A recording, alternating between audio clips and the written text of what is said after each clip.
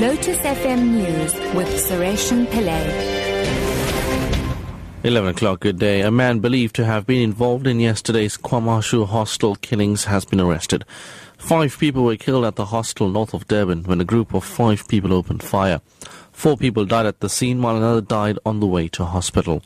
One person, believed to be one of the attackers, was found dead with a 9mm pistol next to him. Police spokesperson Jane Iker says more arrests are expected soon. He was found in possession of 2 9mm pistols.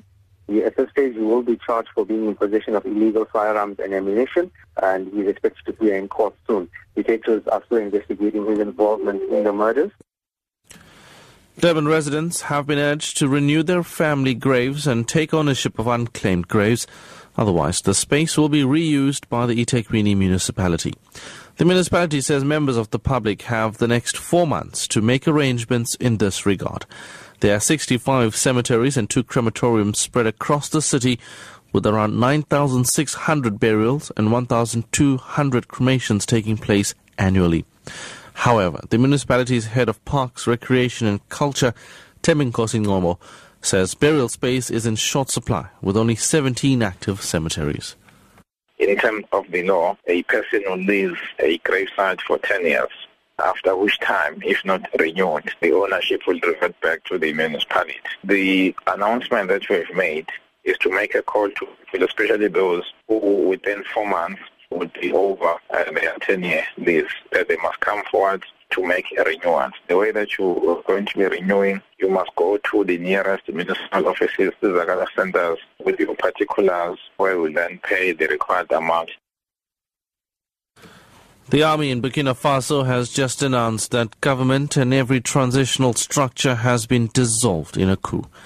Yesterday, Presidential Guard members loyal to the former president Blaise Compaoré detained President Michel Kafando and his cabinet. Matatu Sedu, who is currently in Ouagadougou, spoke to SABC Radio News.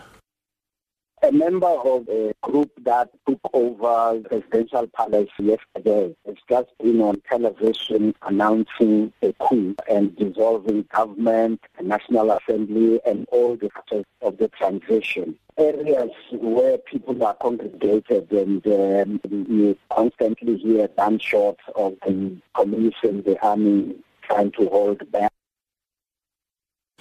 And finally, several aftershocks have shaken parts of Chile after an earthquake.